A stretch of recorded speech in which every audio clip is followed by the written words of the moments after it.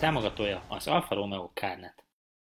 A Backstage támogatója az Elafork 2000 Kft. Új weboldalukon 10% kedvezménnyel vásárolhatnak az Alfa Amore tagjai. Sziasztok! Ez itt a 80. Backstage, és ismét egy vendéget hoztam nektek, ugyanis jövő hét szombaton, május 14-én Szalenia Rally, ami az én egyik kedvenc Alfa Romeo találkozóm, gondolom neked is. Vendégem Kraszna Attila. Sziasztok! Nagyon-nagyon régóta ismerjük egymást, és szerintem sokatoknak ismerős lehet Attila. Nem is tudom, hogy mutassalak be, mint Szalenia Rally főszervező, vagy mint Elaforg ügyvezető. Azt gondolom, hogy jelen szituációban a Szalenia Rally a fő téma, tehát maradjunk abban, hogy Szalenia Rally szervező, jelen esetben a főszervező. Ebből közelítsük meg a dolgot, az Elaforgos rész az egy külön backstage majd egy másik alkalommal. Igen, mert ilyet is tervezünk egyébként. Igen. Azért gondoltam, hogy meghívlak, mert oké, hogy most már nem jubileumi Szalenia Rally lesz, viszont volt egy nagyon nagy kihagyás. Ha úgy nézzük, akkor összességében ugye 2 rendezvény kimaradt. Így van. Tehát, hogyha azt nézzük, hogy amikor volt 2019-ben az utolsó, így van. Hát akkor gyakorlatilag 3 év telt el. Körülbelül igen. Tehát 2 kellett tolnunk a rendezvényt a Covid és hatásai miatt. És én emlékszem arra, amikor 2020-ban mind a ketten, te ugye Szalenia Rally szerveztél, én Alfa City-t szerveztem, és egymásban tartottuk a lelket, hogy biztos, hogy addigra el fogják engedni, és hogy majd lehet menni, meg kis létszámú találkozó, valahogy majd meg lehet csinálni, és aztán ti is lefújtátok, először nyilván ti, aztán meg mi Alfa City-t, és így van. Ez egy ilyen nagyon szomorú év volt. Ez egy nehéz időszak volt, nekünk nagyon-nagyon jól indult rendezvény, nagyon sokat készültünk rá. Azt tudni kell, hogy ennek a rendezvénynek 3 ember a nagyon-nagyon főszervezői csapata, Vég Pisti, mint Pisti, aki ismeritek, és Doki Dávid László, tehát mi 3-an egymás nyakába gurulva csináljuk ezt a rendezvényt nagyon régóta. Konkrétan az utolsó megrendezésre kerülő Hollókői Szalenia Rally után nekiálltunk szinte 1-2 nappal később már az egésznek. A helyszín nagyon hamar meglett, az útvonalat is elég hamar föltérképeztük, és nagyon korán meg tudtuk nyitni a nevezési lehetőséget, a regisztrációs lehetőséget, olyan szinten, hogy abban az évben, azaz 2020-ról beszélünk, január végére elfogyott az összes nevezési regisztrációs lehetőség. És ezt lefújtátok. És utána márciusban a verseny előtt nem egész 2 hónappal kénytelenek voltunk lefújni, mert nem tudtuk és nem mertük megkockáztatni, ami akkor sajnos nálunk be is jött, tehát nem is tudtuk már megtartani a rendezvényt semmilyen feltételek mellett. Aztán ugye jött 2021, annak is valamennyire nekimentetek, és ott még ugye pont nem oldották föl a korlátozásokat, vagyis utólag visszanézve már meg tudtátok volna tartani, csak nem tudtatok rá készülni. Igen. Tehát ott nagyon sokáig arra vártunk, hogy folytassuk-e a szervezést, kicsit lebegtettük a dolgot, amíg lehetett kivártunk, majd végül azt mondtuk, hogy még ha utolsó pillanatban el is engedik, mi nem tudjunk már úgy fölkészülni, és nem tudjuk ezt olyan szinten megcsinálni, ahogy mi ezt át szeretnénk adni. Igen, az a májusi nap, amikor a rendezvény lett volna, ott már kártyával meg lehetett volna tartani, csak mi nem tudtunk úgy fölkészülni, és az összes partnerünk, kapcsolatunk, mindenki bizonytalan volt, tehát mások se tudtak volna nekünk mit mondani előtte 3-4-5 hónappal. Márpedig ez nem egy hét alatt készül egy ilyen rendezvény. Persze. Na majd erről is beszélgessünk, viszont szerintem kezdjük az elején. A Szalenia Rally az Alfa Romeo Klub Magyarországnak a rendezvénye, és 2000-ben volt az első. Így van. Valamikor a 90-es évek végén alakult a klub. Így van. Én ugye 2001 óta vagyok egyébként klubtag, és azóta is járok Szalenia Rallyra. Tehát ugye ez ilyen iszonyatosan régi sztori. Tehát az egy dolog, hogy ez lesz a 21., de igazából már akkor a 23. lenne, ha minden jól alakult volna. De hogy ez 2000-ben kezdődött, Diós Jenőn. Nem Diós Jenőn, tényleg, a második volt Diós Jenőn. Tehát ez a Takács Ákosnak, a klub elnökének volt egy ötlete, egy páran csatlakoztak, az egy budapesti rendezvény volt, egy kis budapesti autós baráti alfás rendezvény volt. A következő évben költözött ki a rajt célhelyszín Diós Jenőre, a Végpistiékhez. Jó pár évig ott került megrendezésre. Majd amikor úgy alakult az élet, akkor onnan elkerült Pécs és környékére, többször volt Pécsen, márkaszervizből indulás, majd elindult egy országjáró rendezvényként, ahol eleinte márkaszervizekhez kötöttük a rajt meg célhelyszínt, és márkaszervizből indultunk, odaérkeztünk, ott volt kis főzőcskéz, és a végén bográcsozás, stb. És ahogy a rendezvény nagysága, színvonala évről évre egyre nagyobb volt, egyre jobban nőttek ki magát, eljutottunk arra a szintre, amikor már én is bekerültem ebbe, mert eleinte én is versenyzőként indultam. Az elsőkön nem voltam ott, sajnos Diósjánón voltam, meg később is egy párszor már voltam. Amikor bekerültem a szervezői körbe, akkor már az országjárás elindult, és ott már nem mindig márkaszervizekben volt a rajt meg a célhelyszín kialakítva. Elkezdtünk kisebb kempingeket, egyéb helyszíneket keresni szintén, és az első olyan rendezvény, ahol többen is lenyúltak, résztvevők is és szervezők is, de még nem tömegével, mert nem erre készültünk, az Eger mellett Szarvaskőn volt. Egy napos rendezvény volt, de már volt egy kis lennalvásos buli is hozzá. Utána Veszprémben, amikor voltunk ott, ezt nem tudtuk leszervezni, nem lehetett megoldani, majd pedig a 19. rendezvény volt az Őrségben, ami részben a távolság miatt is egy ott alvósá sikeredett, és egy nagyon hangulatú, nagyon jó rendezvény született belőle. Majd a szervezők, a 20-nak ugye George és Doki volt a két nagy főszervező, a Végpisti volt a harmadik, ebben a csapatban benne volt. Ők húztak egy nagyot, és a jubileum alkalmából elvitték Hollókőre egy szállodában, ami nagyon-nagyon jól sikerült. Nagyon jók voltak a visszajelzések, nagyon jó helyszínválasztás volt, és kicsit ezen fölbúzdulva ennek kapcsán úgy döntöttünk, ezt az irányt egy kicsit folytatjuk, és került a választás az idei helyszínünkre, Szarvasra, a Liget Hotelre, ami egy hotel, egy wellness központ, egy apartman központ, tehát ez nem egy darab szállodai épület, hanem egy park, ami rengeteg apartmanház van, és a wellness részleg a főépületét egy nagyon nyugis kis parkos részen lesz a rajtcél, meg az ott alvós helyszínünk.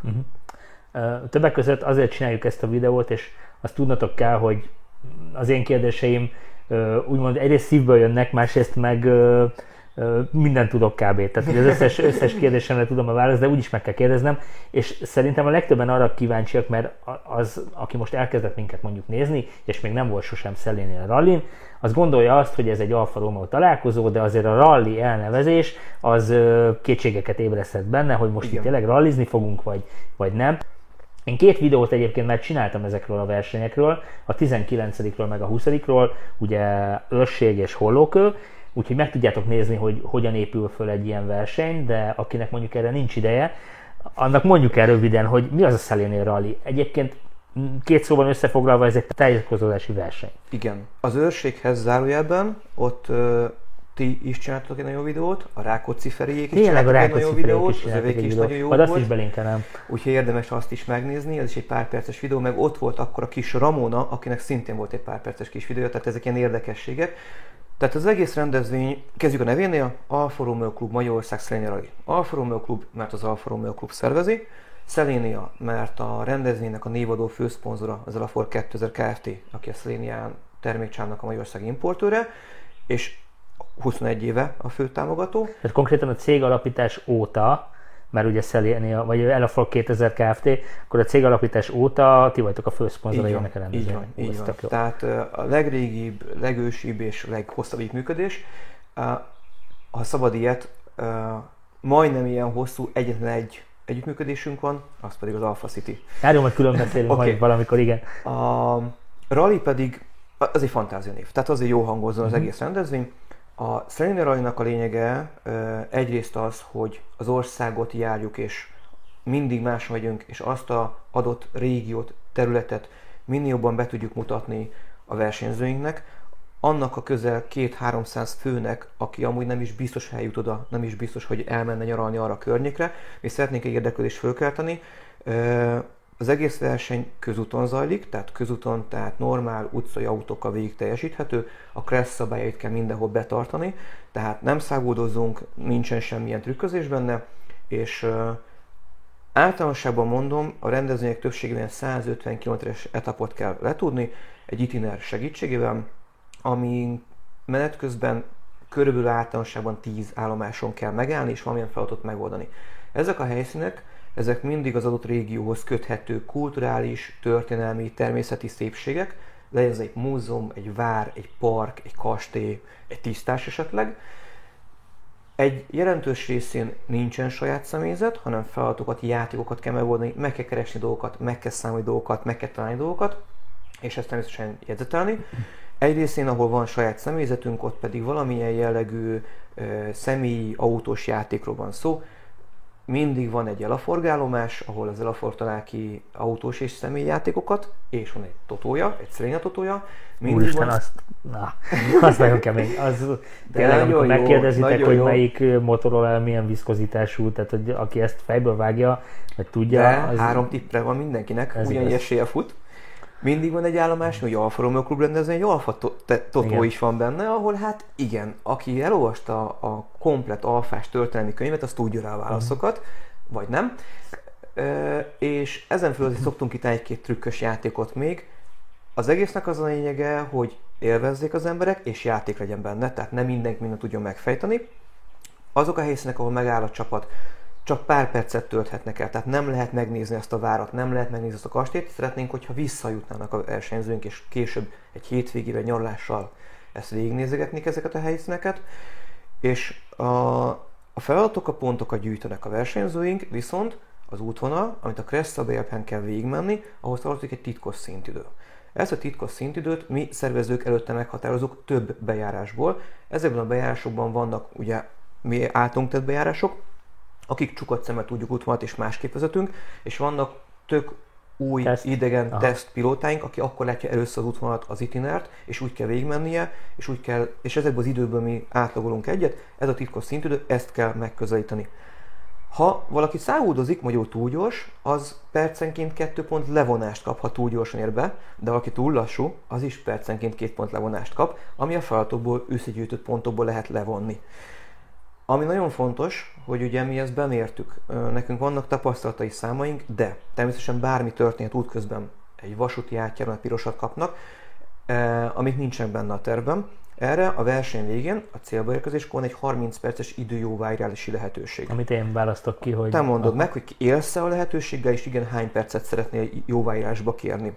Tehát akkor érdemes úgy csinálni, hogyha mondjuk ne adj Isten, van egy baleset, vagy egy elterelés, akkor azonnal indítani a stoppát, és azt külön fölírni, hogy mennyi időt töltöttél el, vagy vesztegettél el, vagy egy vasúti átjárónál, mert jött a vonat, és feltolódott a forgalom. Mi és akkor ezeket nem kérjük számon senkit, hogy miért kéri jóváírást, azt viszont tudni kell, hogy ezen a rendezvényen mi együtt dolgozunk több hatósággal, tehát a rendőrséggel is megvannak a kapcsolataink, oda-vissza napon számítunk egymásra, hogyha bárhol történik rajtunk kívülból egy baleseti útjátés, akkor ők is értesítenek, tehát ha nem, azért a versenyzőkben ott van a mi telefonszám, megvannak, hogy tudjanak nekünk szólni, hogy mi is tudjunk erre készülni, kalkulálni. Sajnos közúti közlekedés bármikor történt bármi, persze, rajtunk kívül is. Szerencsére ritkán fordul olyan, hogy ez miatt változtatni kelljen, de volt már, hogy bringa versenybe futott bele a mezőnyünk, és ez miatt kicsit kevés volt a 30 perc jóváírás. Aha. De akkor ezt ilyenkor figyelembe veszitek, hogy nehogy is ezt mindenképpen mérlegeljük. Igen. Nekem a kedvenc részem egyébként pont maga az itiner, hogy igazából abból nem sok minden derül ki. Tehát elindulsz, oda van írva, hogy 0.00, az a kezdő kilométeróraállás, lenullázod, akár használhatsz hozzá valami mobiltelefonos applikációt, ami szintén tud mérni kilométert, meg métert, és akkor annyi van, hogy menj egyenesen 300 métert, és akkor utána egy nyílt jobbra. Igen. És nincs odaírva, hogy most milyen település felemész, nem tudsz semmit, és hiába követed a GPS-en, vagy nézed a térképen, hogy most éppen hol vagyunk, az nem sokat segít. Igen. Max abból tudsz következtetni, hogy ezen az itineren az éppen adott kereszteződésnek hogyan helyezkedik el az iránya, vagy a nyilak, vagy igen. Vagy a település végét jelző táblát jelölitek, de nem írjátok rá, hogy mi a település. Nem, most olyan sem lesz, tehát alapvetően sem település tábla, sem útszámozás, semmilyen nincsen föltüntetve, tehát igen, Garmin navigáció van, ez most már 21 éve fölmérve az itinernek az útvonal. Ott 100 méter pontos, 10 méter pontosságra, tehát 50 vagy 100 métereket szoktunk beírni, tehát ilyen pontosan írjuk be az információkat, és azokat a piktogramokat, amiken a útvonalon lévő nyilakat föltesszük, fölhelyezzük, azokat ezzel mindig sokat dolgozunk és finomítunk, igyekeztünk a pontosabban, a legéletszerűbbé megrajzolni, hogy teljesen egyértelmű legyen mindenki számára. Igen, de hogyha mondjuk az elején elrontod, akkor előbb-utóbb kiderül, igen, de nem biztos, hogy a következő kanyarnál. Itt a korábbi években azt a szokást vezettük be először meglepetésképpen, aztán már utána nem volt meglepetés, hogy féltávnál egy új nullázás volt ugye bevezetve, és újítás volt.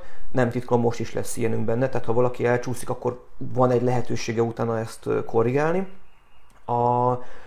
Alapvetően viszont ezek között a távolság között, ha sokfajta elágazás vagy keresztül is van, nincsen túl sok plusz olyan csomópont, ahol el lehet tévedni. Kicsit olyan, mint a katonaság.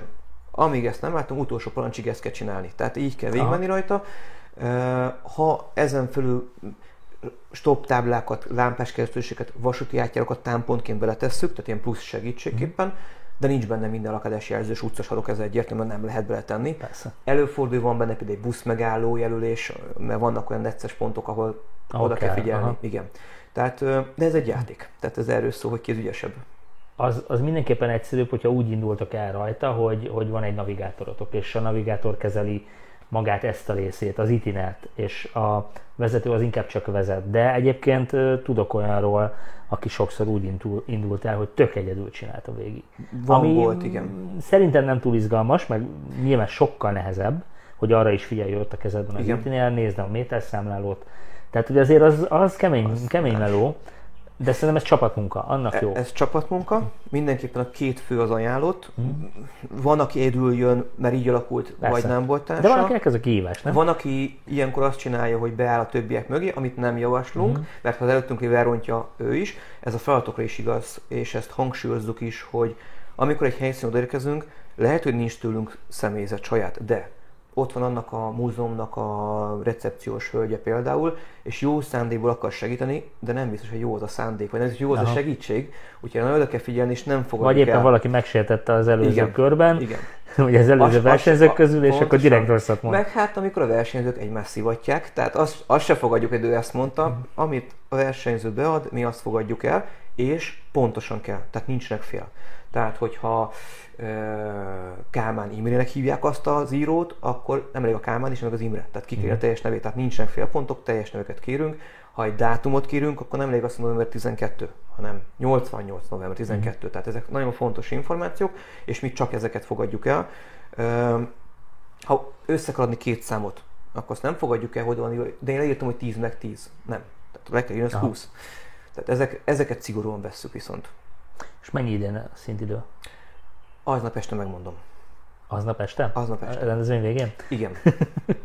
Ígérem mindenkinek, aznap este 6 óra körül, mert 6 órakor az elmélyítés, olyan olaszosan, úgy csak kezdjük el 6-kor, tehát akkor meg fogom mondani a szintidőt. Megígérem. Itt most, Betszó, okay. És csuri volt a kezem. Akkor még egy jó tanács, ugye Alfa Romeo-val lehet indulni ezen a rendezvényen. Van olyan Alfa, amire azt mondod, hogy ne induljál vele? Nyilván most itt inkább az a lényeg, hogy egy olyan műszaki állapotú autóval gyertek, amivel egyrészt el tudtok jutni Szarvasig, meg aztán haza, és még ott egy 150 kilométert meg tudtok tenni. De ezen felül az, hogy nagyon le van ültetve, vagy 19-es, 20-as kerék van rajta, az számít? Nem, nincs ilyen feltétel. Bárki, aki Szarvasig el tud jönni a kocsival, ezt a távot is őt, hogy meg közútról beszélünk csak olyan autóval lehet indulni, ami a közúti közlekedés szabályainak megfelelően alkalmas arra közlekedni, tehát van érvényes műszakia, megfelel a KRESZ szabályainak. Mindenki a saját felelősségre vesz részt rendezvényen. Ha ő útközben akár gyorshajtásért, akár műszakok miatt megállítja egy rendőr, egy hatóság és megbünteti, az mindenki az egyéni felelőssége. Mi annyit tettünk, mi a szervezőknek jogában áll kitiltani autót rendezvényről, ha nem felel a műszaki állapotának. Például lejárt műszaki van, akkor nem engedjük el. Tehát akkor kitiltjuk a rendezvényről, nem indulhat el a rendezvényem, de nekem lejárt a jogsim. Azzal nem foglalkozunk, mert nem biztos, hogy te fogsz vezetni. 1, 2, ez az idei évre érvényes, hogy ilyen pillanatban június 30-áig még lehet így is közlekedni. Úgyhogy ezt mi nem nézzük, meg nem tudjuk azt figyelni, hogy ketten vannak a kocsiban, és éppen ki vezet és ki nem vezet. Ez igaz arra a részre is, hogy ketten vannak a kocsiban, vagy többen vannak a kocsiban, és ha mi nem preferáljuk rendezni, hogy bárki alkoholt fogyaszt, de ha egy utas alkoholt fogyaszt, nem szólhatunk érte. Tehát, de egyébként visszatérve a műszaki állapotra, én emlékszem olyan Szellénia rallira, ahol konkrétan megnéztétek a folyadék szinteket a motortérben. Volt olyan. És egyébként ez egy tök jó dolog. De az nem a verseny kizárása miatt néztük hanem meg, pontot kapott hanem érte. pontot kapott, vagy nem kapott érte. Igen, volt fékföldék szintmérés például, ami nagyon sokaknak meglepetés volt, hogy milyen minőségű fékföldékja van, mert általában az emberek ezt elfelejtik. Igen. Tehát a motorolajcserét még mindenki tudja, hogy kell csinálni, hogy milyen sűrűn vagy nem, az egy másik kérdés, de a fékföldékkal már úgy nem nagyon foglalkoznak, nem nagyon cserélik, és bizony azt is kell. Ilyen például a guminyomás is. Olyan is volt, így van, volt olyan guminyomás, még ezt csináltunk, és ott is nem azt néztük, hogy mi szerintünk mennyinek kell lenni, hanem egyformán kell lenni a tengelyem. Aha. Ugye itt ez volt a kulcs benne, az viszont fontos dolog. Annatok ezzel lapos gumival megy vagy nem, az megint a saját gumiját koptatja, nem zártuk ki a rendezvényből, maximum felhívtuk a figyelmét, hogy ez szerintünk nem annyira. Megkapott érte pontavonást. Igen. Igen. Na, hogy ilyesmikre azért számítsatok, és mindig van valami meglepetés, tehát hogy így nem volt még olyan Szellénia rally, amin én voltam, hogy mindig úgy mentem, úgyis nem tudnak már meglepni. Aztán basszus, mindig ment a szentségelés, hogy erre nem gondoltunk, és tudod, olyanok voltak, és most ezt vedd dicséretnek, hogy köszönjük. Amikor utána azt mondod, hogy miért nem jutott eszembe. Igen, tehát igyekszünk a feladatokban, a játékokban és a rendezvény előkészítésében trükkösek és új dolgokat belevinni. Az egy idei meglepetés lesz, hogy maga az itiner, amit a versenyzők kapnak, annak kinézetek köze nincs az korábbi évekéhez. Hoppá. Tehát az például egy meglepetés lesz, ami mondjuk nem jár ponton, nem ponton, de ez teljesen más. Akkor hiába tettem most ide be vágóképnek, hogy milyen volt a 2019-es. Nem, nagyon jó, mert a lényeg... Mert nem olyan lesz. Nem olyan lesz, de a piktogramok, tehát maga ez az itiner vezetése, ez ugyanaz, csak maga az egész formája nem ilyen lesz, ami egy meglepetés lesz, és szerintem nagyon soknak tetszeni fog, egyrészt. Másrészt pedig büszkék vagyunk arra, hogy tudunk mindig újakat kitalálni, és van, amikor ezek az újdonságok nem rajtunk múlnak, és egy őrségi példát szeretnék felhozni. Az őrségi rendezvényünkön az osztrák-magyar határnál... Azt mondod, hogy ősrégi példa. Majdnem, nem, hát sajnos most már jó pár éve volt az is. Az osztrák-magyar határnál volt egy templom, és a templom mellett volt egy tábla külön, amin az ottani régió volt egy térképen fölrajzolva, volt rajta sok más templom is berajzolva, és kis kukocskálók voltak, amit el lehetett húzni, és be lehetett nézni a kukucskálóba. És mi azt a kérdést tettük föl, hogy a Kőszegi várban hányan vannak. A kis kukocskálók Kőszegvárán benézzen, volt benne 2 ember, viszont a templom az nem Kőszegen voltunk, hanem a határ mellett voltunk, és nagyon sokan nem olvasták el a kérdést, bementek a templomba. Na most mi szervezők, akárhányszor ott voltunk, az mindig zárva volt. Akárkit elértünk, senkit nem tudtunk ott kontaktni, megtalálni, tehát mi ebből nem is indultunk ki. A templomban aznap esküvő volt. És mentek be az alfások, és számogatták a résztvevőket. Igen, ez most már így rémlik. Ez nem a direkt szivatás volt, de nagyon jól jött ki a lépés, és nagyon sok nullás pontos lett ez miatt, tehát ilyen is van benne. Most is lesznek meglepetéseink ezen a rendezvényen, és azt gondolom, hogy sokan fognak kerülni. Vezettünk be újdonságot is rendezvénybe, de én azt gondolnám, hogy akár ott aznap este, akár ennek után majd ezekről beszéljünk, hogy mennyire jöttek be, mennyire tetszettek nektek, a csapatoknak, a többieknek, mennyire volt jó húzás, amit csináltunk, és értékeljük utólag, hogy folytassuk, vagy ne ezt a fajta irányt, amit elkezdtünk. Te hány Szellénia rallin volt előszesen? A kérdésed nagyon jó. Az a baj, fejből nem tudom. Olyan 10 körül van, mint résztvevő és szervező. Tehát 10-11 párnál vagyunk. Akkor nekem több tapasztalatom van. Neked sokkal több. De csak versenyzői természetesen. Igen, mert jól néztük, akkor te 19-szer vettél részt. Ami számomra is egy ilyen meglepő, és nagyon dühös vagyok, mert pont egy olyan rendezvény volt, ami egy műtét miatt, műtét utáni lábadozás után voltam, és emiatt nem tudtam elmenni, de egy héttel később lett volna, akkor ott vagyok. 2016. Akkor sajnos ez nem jött össze, és nagyon-nagyon sajnálom, mert akkor 20 lenne. És igen, az jó hangzik. Igen.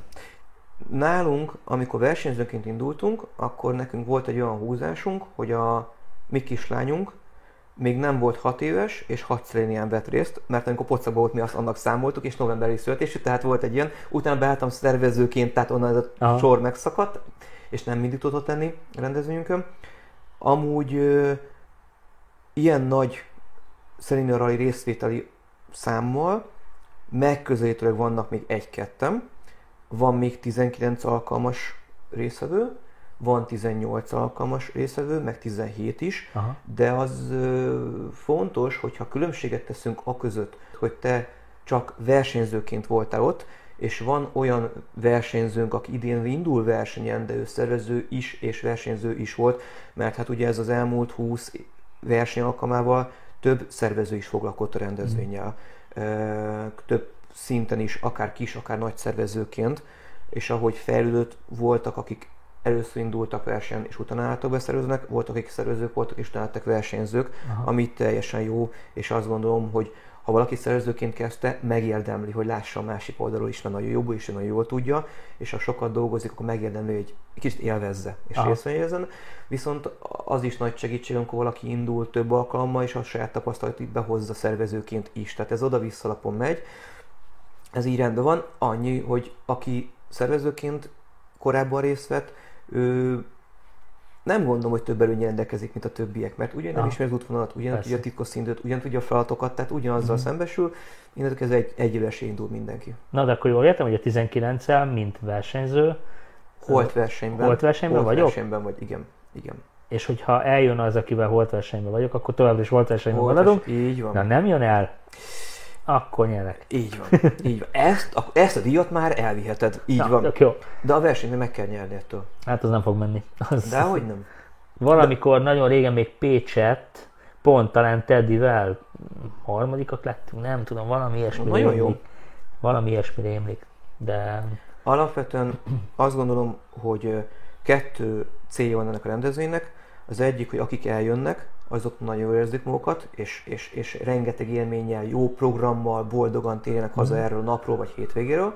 A másik pedig, hogy olyan helyre juttassunk el családokat, és embereket, és barátokat, és férjfeleségeket, amire azt mondják, hogy ide vissza kell menni.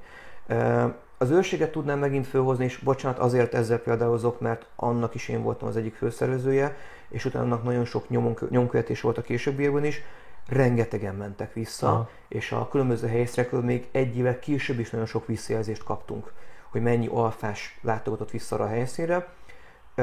Mindamellett, hogy van egy olyan alfa klubos rendezvény ősszel, hogy egy korábbi Szelényen Rallyt kirándulás jelleggel bejárunk. Ez általában szeptember szokott lenni, általában nem ugyanabban az évben, tehát például ennek az eseménynek céldátumban a jövő ősz van megcélozva, hogy egy kirándulás jelleggel végigmenjünk az útvonalon, majdnem mindenhol megpróbálunk megállni, kicsit néződni, akkor több időt töltünk ezeken a helyszíneken. Jó. A résztvevőknek a fele azért Pest megyéből jön el, a másik fele pedig az ország minden pontjáról, illetve külföldről. Tehát ugye azt fontos, hogy a Szelényen Rally az egy Magyarország rendezvény. Tehát nem lépjük át a határt, magyar dolgokat szeretnénk megmutatni, de jöhet hozzánk bárki, aki ezen indulni szeretne, és alfalon rendelkezik. Van több szomszédos országból rendszeresen visszatérő versenyzőnk. Egy nehézség van még, a bárki eljöhetnek, az, hogy ez magyar nyelvű itinel, nem is tervezzük angolul vagy más nyelven megcsinálni, de ez itt a itteni és a környékbeli magyarul beszélő alfásoknak egy nagyon nagy program és élmény. Ha már egy kicsit így belementünk a statisztikába, az így az elmúlt pár évben már nagyjából berögződött, hogy nagyjából egy 80 autó indulhat ezen a rendezvényen. Nyilván azért, mert máshogy nehéz lenne már megszervezni. Igen. Nem tudnátok, nem lenne rá idő sem egyébként, hogy ennél több autó végigfussa ezt az itinert. Hát nagyjából, ez most se változik, tehát most is 80-nal terveztek, tehát a limit az 80 autó. Ennek az egyik oka, hogy akik nem voltak, azoknak mondjuk el, hogy az autók, tehát nem konvojba indulunk el, hanem 2 percenként van rajtoltatás. Az elmúlt pár évben pedig a versenyzők 2 irányba indultak el, egymásra szembe indultak el 2 irányban, így a 2 perces indítás azt jelenti, hogy egy irányban 4 percenként indul egy autó. Azokon a helyszíneken, ahol meg kell állni 4, 5, 6, 8, 10 percre, ott ezek nem lezárt helyszínek. Tehát ezek teljesen nyílt publikus, látogatható helyszínek bárki által. Tehát nekünk oda kell arra figyelni, hogy amikor azon az állomáson 1, 2, 3, 4 alfa megjelenik, az elférjen és szabályosan le tudjon parkolni, biztonságosan meg tudjon állni. Ha családdal jön, nagyon sok család van, ha családdal jön, a gyerekek ki tudjanak szállni biztonságból, tehát mi ezekre figyelünk. Na most innentől kezdve a 4 perces indulással tudjuk azt korlátozni, hogy egy állomáson hány autó jelenik meg egyszerre, és van annyi parkolóhely. Van, ahol tudunk parkolóhelyet záratni, lefoglaltatni, de ez nem mindenhol van így. Tehát a 2 percenként indulással, egy irányba 4 perces autó sűrűséggel, ugye azt jelenti, hogy ha 80 autó elindul, az közel egy 2,5 órás rajtolás. Amihez, ha hozzájön még egy több órás menetidő a feladatokra együtt, és azt figyelembe vesszük, hogy a versenyzők utána esetleg kicsit csúsznak, késnek és visszérnek a célba, nekünk utána ezt mindenkinek a feladatlapját ki kell javítani, számítógépre vinni, rendszerbe, sorrendbe tenni, kontrollálni, ellenőrizni, hogy ne legyen benne hiba, és 6-ra kész lenni az eredményítésre. Tehát egy nagyon pörgős időszak a végén, és ha akár 10 autót többet engedünk el, az plusz 20-30-40 perc, attól függ, hogy milyen sűrűn tudnak jönni. Tehát ezzel kész kell lennünk időre, mert hát ez egy egynapos rendezvény. Tehát ez reggel 3-9-kor megnyitóbeszéddel kezdődik, 9-től rajtolnak az autók, és 6-kor kezdődik az eredményítés. Ami nagyon hosszú, mert rengeteg díjunk meg ajándékunk van, köszönhetően sok támogatónak, de egy héttől körül vége van. És aki csak egy napra jön el, annak még után haza is kell mennie. Tehát bele kell szűkítenünk ebbe az időintalomba, hogy hány autót engedünk el. Igen, ha ez csak egy 100 km-es esetek lenne, több elférne, ha ez egy 200 lenne, még ennél is kevesebb. Tehát nagyjából 150-et próbáljuk tartani, plusz-minusz. Tehát ez minden évben, hogy kijönnek az adottságok, terepviszonyok. Többek között azért is csináljuk ezt a videót, mert van még hely. Mennyi? Igen. Még körülbelül 10 hely van. Reggel néztem rá, de ma is volt telefonunk. Körülbelül 10 hely van még. A Facebooknak van egy esemény oldala, csak egy Facebook esemény oldalunk van. Ezt meg belinkelem a videó alá. Köszönöm. Ott fönn vannak a regisztrációs link, és ott benne vannak a legfontosabb információk. Aki regisztrál automatikusan kap egy visszajelző e-mailt, amit nézni kell, hogy spambe kerüljön. Majd a Végpisti kollégánk pedig később írja, hogy rendben vagyunk, mi a rajtszáma, mennyit kell utalni, ha nem utalt volna, és ezt leegyeztetik. A 10 hely az most még szabad, kérdés, hogy meddig, de 80 fölött nem fogadunk el több nevezést. Tehát ott limitáljuk, és ez azért nagyon fontos, mert ha valaki aznap találja ki, és bárhonnan oda jön, nem engedjük el, ha 80 fölött vagyunk, mert nem tudjuk elengedni az autót. Így készülünk maticával és sok egyéb mással is. De ettől függetlenül én azt gondolom, aki oda jön a helyszínre, csak úgy, mint érdekesség, meg mint Alfa Romeo találkozó, az is jól érzi magát. Ha nem indul el a futamon, akkor is vagy körbe megy, de vagy körülnéz a környéken. Maga a rendezvény az nyílt. Tehát bárki, aki szeretne egy alfás találkozón részt venni, nagyon szívesen látjuk, szeretettel látjuk. A versenyzőkhez azt tartozik hozzá, hogy van egy nevezési díj, amit befizetnek erre a csapatostól, erre a rendezvényre. Ebbe beletartozik, hogy kapnak egy reggelit. Magán a versenyen lévő részvétel, ottani mindenfajta ajándékot, játékot, ami ezzel jár. A versenyen vagy nem kell bemenni olyan területekre, ami belépődíjas, vagy parkolódíjas, vagy igen, azok általunk már ki vannak fizetve. Tehát nem kell ott helyben semmit költenie. A verseny végén pedig, amikor visszaérkeznek a célterületre, kapnak egy tál ételt, valamilyen desszerttel, majd az eredményetés. Ha valaki csak aznap jön oda, lehetősége van egy ilyen ebédjegyet megvásárolni, tehát ő is tud velünk étkezni így, valamint ugyanúgy ott a kiállítókkal tud beszélgetni, tud vásárolni, körül tud nézni, tehát ott részt tud venni a többiekkel a programokban. Ha valaki így tervez kijönni, akkor vagy reggel érdemes, amikor sokan vannak ott, vagy inkább a visszaérkezős csapattal és az elmélyítés előtti részre érdemes oda jönni, mert napközben, amikor kiürül a szálloda, akkor üres lesz az egész történet. Tehát én azt mondom, hogy valaki így jön, akkor jön egy ebéd után, vagy ebédre jön oda hozzánk, és majd ott estig. Ja, és ami nagyon fontos, a Liget Hotelban nem csak a versenyzők szállhatnak meg, ha valaki így szeretne foglalni helyet, szintén tud helyet foglalni. Most ilyen közel 30 olyan ember van, aki nem indul a rendezvényen, de ott száll meg, komolyan? Mert alfás, és együtt akar velünk lenni. Igen, Jelen. És nem indulnak a rendezvényen. De jó. Családok is vannak benne, tehát úgy 30. Hú, hát jó sokan leszünk. Tehát ez a 80 autóval, ez csak résztvevőkben beszélgetünk 200-250 főről, meg a szervezők, meg a kiállítók, tehát általában 250-300 főről beszélgetünk. Ebből a 250-300 főből a statisztika a 0 évestől a 70 évesig mindenki megfordul. Most Én úgy emlékszem, hogy közel egy olyan 25-30 gyerek lesz, tehát ez egy családi program is sokaknak. Készülünk egy mézeskalács készítős hölgyel is ott, aki ott lesz és gyerekekkel tud foglalkozni, meg lehetne vásárolni isteni finom pusztadéket és mézeskalácsokat, majd valaki ajánlom figyelmébe. Tök jó. Azt tudod, hogy az indulók közül hogyan tevődnek össze az alfa típusok? Miből van sok? Puskázok egyet, mert... Jön valami izgalmas alfa? Jön oldtimer például? Van, aki oldtimerrel indul? Mostani infok szerint beszéltem olyannal, aki oldtimerre tervez jönni, de tudjuk az oldtimereknél nagyon nagyban függ attól, hogy milyen az időjárás. Tehát persze. Ugye ez egy sarkalatos pont. A teljesség igénye nélkül felsorolok egy pár típust. Nagyon sok 56-59 Giuliettának a QV-tól kezdve bármelyik verziója, Spider, GTV-k, 55-ösök, 75-ös. 75-ös is, de jó. Van egy 75-ösünk, az 90-es évjáratú. Giuliák, Stelviók természetesen. Ugye mi a regisztráción bekértük az autónk a típusát, színét és az évjáratát is. Így most gyorsan belepörgetve.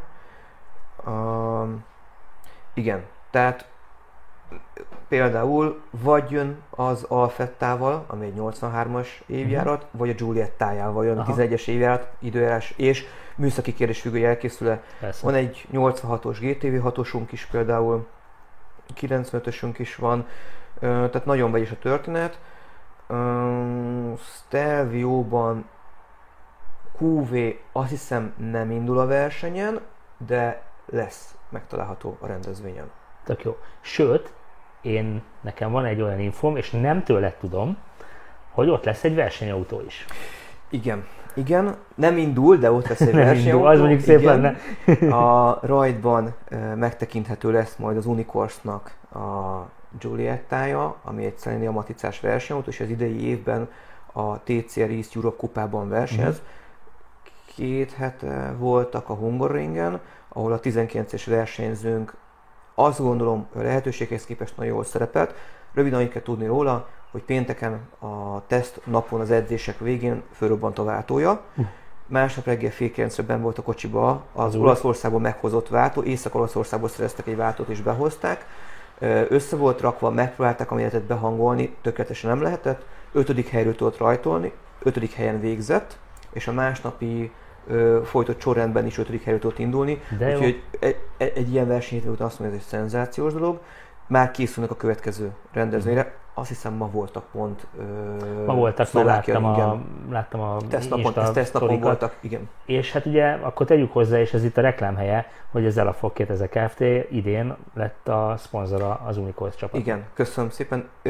Idénre sikerült ezt összehoznunk. Régóta ismerjük az Unicourse-ot, ahogy ti is, de ebben az évben mi is magának a csapatnak vagyunk a szponzor, tehát nem a versenyzőnek, a csapatnak vagyunk a szponzora, és érdekes év lesz, és nagyon várjuk, hogy fognak tudni szerepelni. Tavaly év sajnos nem túl jó volt, sem a körülmények, sem a versenyzői oldalról, de idén úgy látjuk, hogy összeállt, és drukkolunk. Én egyébként nagyon örülök ennek, mert ez annyira adta magát, és emlékszem, ugye ez az autó, vagy hát ennek egy változata ott volt már tavaly is Alfa Cityben, akkor még más színekben, más olajszponzorral, és már akkor is pedzegettük ezt, hogy miért nem, tehát hogy igen. Tényleg Alfa, ez nektek annyira adott már, mint az Elafognak, hogy legyen egy ilyen versenyautótok, mint egy csapat, amit ti szponzoráltok, és hadd tegyem hozzá, hogy ott lesz majd Alfa Cityben is egyébként ott az autó. Még azon boxolunk, hogy külön vagy velünk, de ott lesz. Hát igazából mindegy, mert úgyis mellettetek lesz. Tehát, hogy...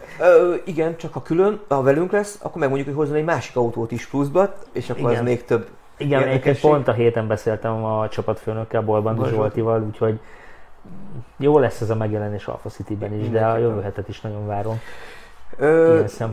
Nagyon készülünk rá. Azt sajnos nem tudom megérni, hogy tehát ki lehet próbálni, ilyet nem tudom megérni, de ott lesz, megnézhető lesz, Zsoltiék elfoglaltságán múlik, hogy ők ott tudnak lenni, és mennyire tudnak róla mesélni. Szeretnénk, ha ők tudnának lenni velünk egész nap, és akkor ők testközelből élőben tudnak mesélni, ha valaki kíváncsi rá. Tényleg, én azt mondom annak, aki mondjuk amúgy nem tervezte, hogy jön, de mondjuk Szarvas közelében lakik, vagy nem érzi messzinek ezt a távolságot, jöjjön el, mert csak a felsorolt típusok, meg ez a versenyautó már megéri. Az, hogy most még ott lesz egy csomó lelkes alfás, ez egy plusz, meg lehet ismerkedni, tök jó. És maradjon titok, lesz még, ha minden össze lesz még egy-két kiállított oldtimerünk is. Tehát de ez még egy nagyon titok, mert ha összejött a történet, mert most dolgozunk rajta, sok logisztikai kérdés van, de elvileg úgy néz ki, hogy az is lesz. Még ott legalább 2-3 a rajt cél helyszínen. Ez tök jó. Úgyhogy igyekszünk minél színesebbé tenni a rendezvényt minden szempontból, mindenki számára. Nagyon sok szponzorotok van idén. Őket ugye meg lehet nézni egyrészt a Facebook eseménynél, meg hát majd a helyszínen is. Van olyan, aki hoz például új autókat, mármint hogy vadonatúj autókat, de nekem fölkeltette a figyelmemet az egyik szponzorotok, ők, ha jól tudom, néhány autóban lesz GPS, amit az egyik szponzor fog berakni, vagy hát az ő segítségével kerülnek be az autókba, tehát itt tudni fogjátok, hogy mondjuk én éppen merre tévedek el, vagy merre álltunk meg kávézni, vagy ebédelni. És akkor rá fogtok szólni, hogy Zsolti, el kéne indulni, mert... Volt már rá példa, igen. Igen, nagyon sok... Én nem szponzornak nevezném inkább őket, hanem partnereknek, és ez azért fontos különbség, mert a szponzor szó általában azt vonja maga után, hogy valamilyen pénzt ad a rendezvényben, és nem szoktuk ezt hirdetni, ha valaki kérdezi, beszélünk róla, tehát ez egy non-profit rendezvény, tehát ez nem egy haszonorientált rendezvény, ezt mi szervezők a hobbinkból, a szabadidőnkből csináljuk, nem kapunk érte új effektív fizetést, tehát nem is azért csináljuk magáért az élményért, nekünk is nagy élmény. Mind az előkészítés is, mind ott a végigizgulás is, tehát nagyon élvezzük. És ugye nagyon sok olyan partnerünk, együttműködő, támogató partnerünk van, akik nem biztos, hogy adnak pénzt, egyszerűen helyszínt biztosítanak, a díjazáshoz hozzájárulnak, és van köztük olyanok, és leganyagilag valamilyen kisebb összeggel támogatja a rendezvényünket. A támogatókat bontsuk két részre, több szempontból is. Az egyik szempont, hogy vannak olyan támogatók, akik mindig az adott régióhoz köthetők, az adott helyszínekhez köthetők. Ilyenek lehetnek több önkormányzat is, és ezt a Facebook eseménynél egyre inkább posztoljuk és írjuk ki, akik csak tudunk, ha van valami szólakkép, akkor betesszük. Tehát több önkormányzat, polgármesteri hivatal, turisztikai referenstől kaptunk segítséget, támogatást, valamilyen szinten együttműködést. Másrészt vannak nevezzük, üzleti világból jöttek, és ott is vannak esetleg helyiek. Tehát például kitelepül egy helyi olyan cég, akinek az szimpatikus és működőnek köthető bármilyen szinten ez a rendezvényhez, de nagy valószínűséggel, ha jövőre teljesen más leszünk, nem fog velünk jönni. És vannak olyan üzleti partnereink, mint a nyomkettősök, megemlíthetném így például a Papaszt is, megemlíthetném így például a dekorosokat is, akik viszont akár jöhetnek velünk a következő rendezvényekre is.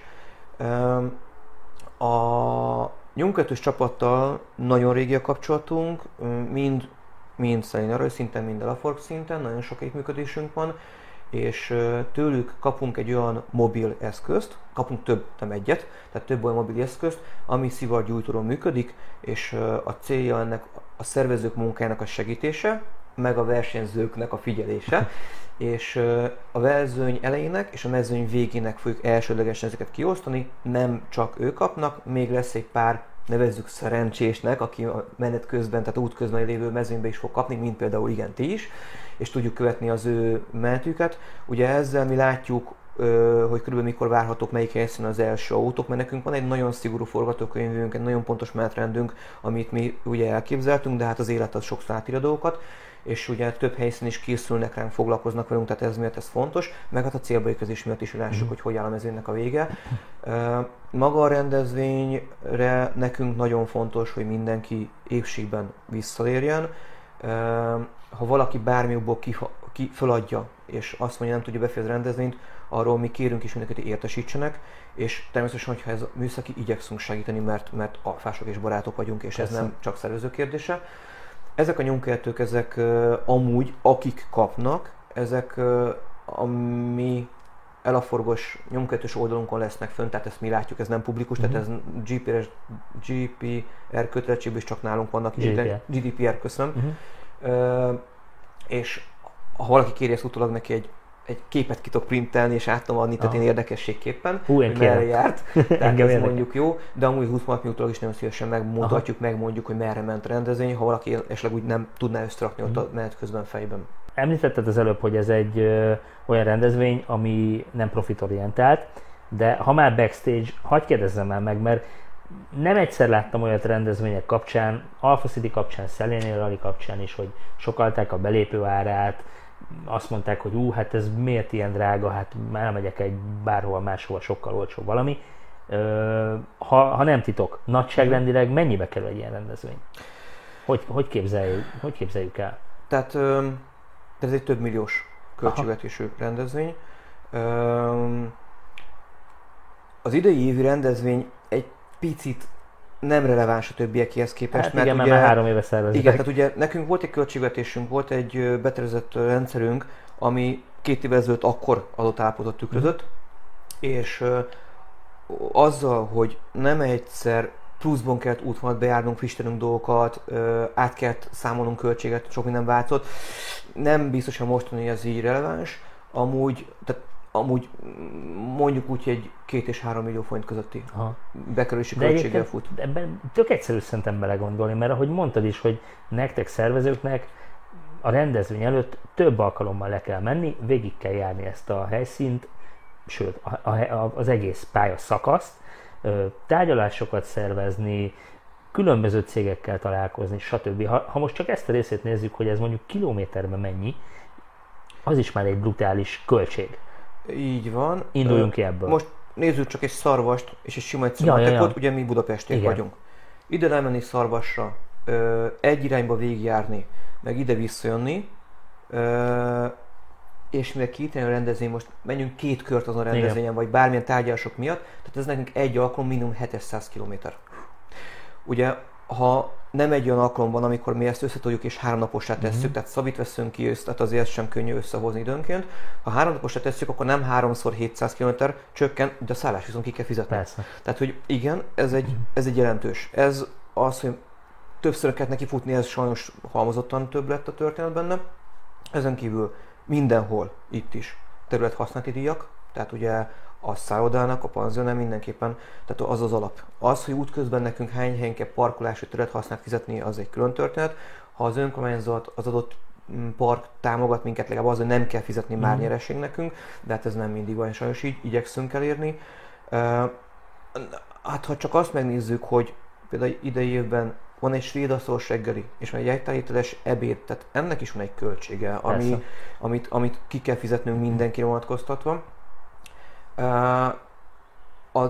A rendezvény felépítésére szükséges eszközöket, ugye hát vagy bérled, vagy egyszer megveszed. Igen. Vagy megveszünk, de hát ugye tehát azért nem is megéri meg, tehát általában béreljük, és a logisztika hozzá. Tehát ezt mind le kell logisztikázni, és ezen a rendezvényen a szervezői létszám, aki ezért az egészért felel, és szűkre vettük, ez közel 26-27 fő.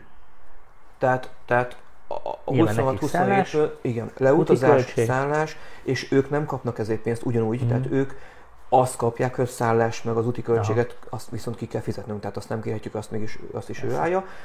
Akkor tegyünk hozzá olyan költségeket, hogy nyomdaköltség, itiner, rajtmaticek, karszalagok, tehát ezek mind-mind sok pici alapon sokra megy. Most például ez az évben megint egy extra ugye azzal, hogy egyszer már a nevezési díjat mindenki kifizette, és mindenkinek vissza kell utalnunk, majd nem mindenkinek, mert 10 autóversenyző csapat bennhagyta, az sem egy kis költség volt, tehát több 10 000 forintról beszélgetünk bankköltségben. Ez most megint csak Alpha Cityhez tudom hasonlítani, hogy ti is még a 2019-ben meghatározott árakon dolgoztok. Hát igen, ugye sajnos idejére nekünk emelnünk kellett a nevezési díjon. Csak aki akkor befizette és benthagyta, azon buktok. Most leegyszerűsítem.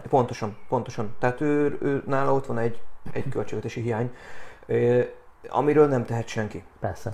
És meg ez így korrekt, nem is azért mondom, csak hogy... És azt még fontosnak tartom az egészben költségvetésben, hogy nagyon-nagyon sok éve, tehát ez egy Alfa Romeo klubos rendezvény. az a költségvetési hiány, ami fölmerül rendezvényén, azt az Alfa Klub teszi bele. Tehát ez egy nagyon fontos momentum. Nem nekünk szervezőknek kell szerencsére betennünk, és nem azért a verseny azt mondjuk, hogy a versenyzők volt, hogy 100 fő, bocs, mindenki adja még 1000-est, mert nem jött ki a matek, tehát ilyet nem csinálunk. Amúgy, hogy ez mennyire drága vagy nem drága, igen, én is azt szoktam mondani, hogy ha valaki tud olcsóbbat, mindenki megszerezheti, tehát a lehetőség ott van, ez igaz egy Cityre is, igaz egy Szentgyörgyre is. Egyrészt, másrészt pedig amit kapnak érte a versenyzők árértékben, szerintünk ez egyáltalán nem drága. A harmadrészt pedig egyre több autós ügyességi tájékozási verseny van, ami nem ilyen hasonló, mint a miénk. Meg lehet nézni azoknak a nevezési díjait, és nem azért, mert az ilyen márka, olyan márka, nézzék meg, hogy milyen költség vannak.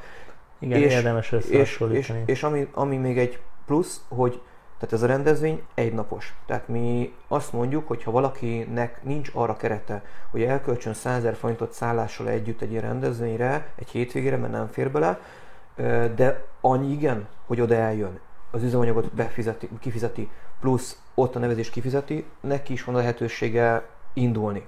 Tehát igyekszünk azokra a versenyzőkre is, azokra az alfásokra is gondolni, aki nem tud, 5-en vannak a csapatban, nem tud 200 000 forinttal szállásra együtt, de ezen az napot szeretné és élvezni szeretné a dolgot.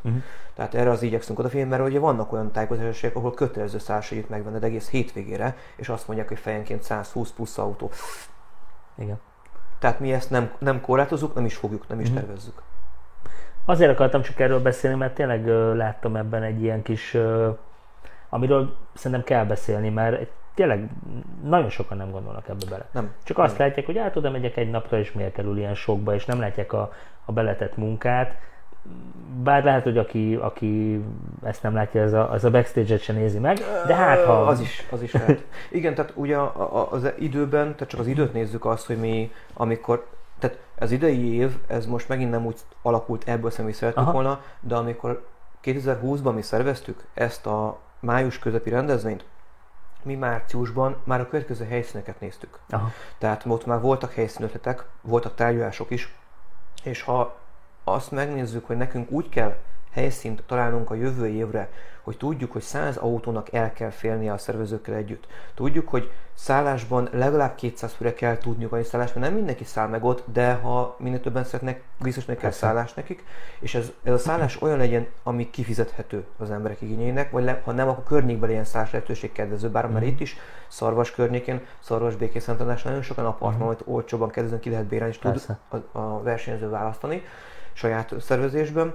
Tehát nekünk odafigyelni, és ha csak azt nézem, hogy ezekre a helyekre lemegyünk 3-4 helyszínre, és csak a helyszínt megnézzük, és nem biztos abból lesz szerződés, nem biztos, hogy oda fog menni jövőre. Ez is pénz, és amikor megvan a végleges, utána hányszor kell lemennünk úgy, hogy tudjuk, hogy az internet nagyon sokat segít, a Google nagyon sokat segít, de nagyon sokat nem lehet azon megszervezni. Persze. És tudjátok már jövő évit is? Nem, sajnos nem. Ugye az idei évben azokat, akik akkor lehetőségek el kell tolnunk, van jövőre helyszínötletünk, de most azzal, hogy nem tudtuk viselkezni januárban ennek a szervezését, mert még sok minden bizonytalan volt, és most, amióta szervezhetünk, azóta ezzel foglalkozunk, nagyon sok munka van benne, nagyon profin szeretnénk megcsinálni, mindenki jól érezze magát, és ezért azt a döntést hoztuk, hogy most elengedjük, nem préseljük már be azt is az időbe, hogy még lemenjünk 2-3-4 helyszínt megnézni, tárgyalni, árakat megnézni, egyeztetni. Tehát ez ma a célja utára. Én azt gondolom, hogy azt fogjuk csinálni, hogy valószínűleg szeptember környékére meg lehet a jövő évi helyszín véglegesre, és azok, akik ezen a rendezvényen részt vesznek, ők kapnak egy direkt e-mailt, és ők lesznek elsőnek tájékoztatva erről a jövő évi dátumról és helyszínről. Dátum nem titok, jövő év május közepe. Most melyik hétvége max az a kérdés, a helyszínről meg ők kapják meg elsőben az értesítést majd. Legyen egy kiváltságuk, akik idén ott vannak. Nagyon remélem, hogy kedvet csináltunk ehhez a rendezvényhez nektek, igyekeztünk. Rajta voltunk. Próbáltam mindent megkérdezni, ami eszembe jutott így az elmúlt napokban. Nyilván az itinát nem adtad oda, a szintidőt nem mondtad el, de én nagyon-nagyon várom, és remélem, hogy el tudtok jönni jövő szombaton, május 14-én Szarvasra.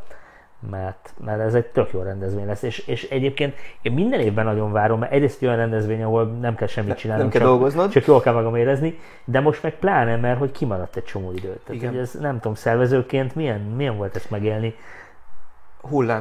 Hullámzó, tehát amikor azon a felegekben járunk, hogy január végén az összes hely elkelt, és már rossz érzés, de le kell mondanunk, akik akkor jelentkeznek. Tehát egyszer ez egy csúcs érzés volt, hogy ilyen jó volt. Utána a bizonytalanság és a lefújás rendezvénynek az egy nagyon-nagyon-nagyon lelkileg nehéz időszak ja, volt. Mert hogy 2020-ban ti már januárban eladtatok minden jegyet, minden 80-at. 85-öt. 85-öt. Tehát volt 5 tartalékosunk is, akik azt mondtuk, ha valaki nem tud eljönni, akkor elengedjük.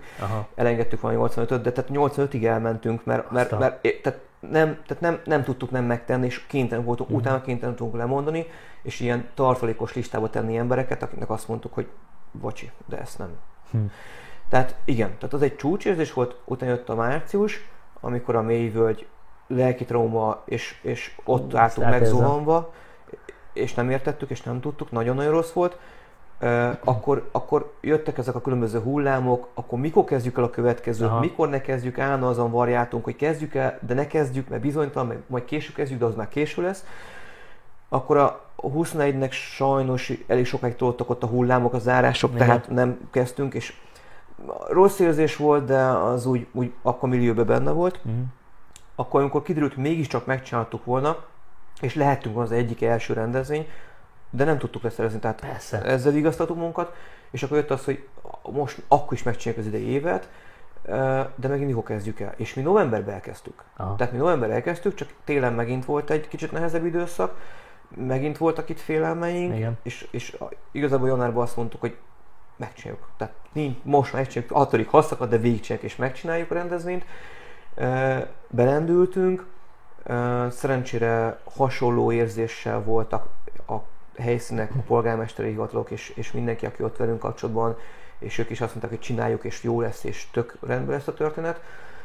Tehát ez a része akkor nagyon nagy kedvet csinált nekünk, és ennek nagyon bepörögtek az események, és nagyon siettünk, de nem tehettünk föl rengeteg képet, ami látszik, hogy milyen boldogok voltunk, és mi éreztük magunkat, egy-két szép képet föltettünk, és nagyon várjuk az eseményt, és most ott tartunk, hogy szerintünk nagyon jól fog sikerülni, bízunk benne, hogy azok a pici pluszok, azok a pici újdonság, meglepetések, amiket belevittünk a rendszerbe, az pozitív visszhangnak fog örvendeni, és ott szombaton este az eredményetés után csak mosolygós, boldog arcokat fogunk látni. Hát ez egészen biztos.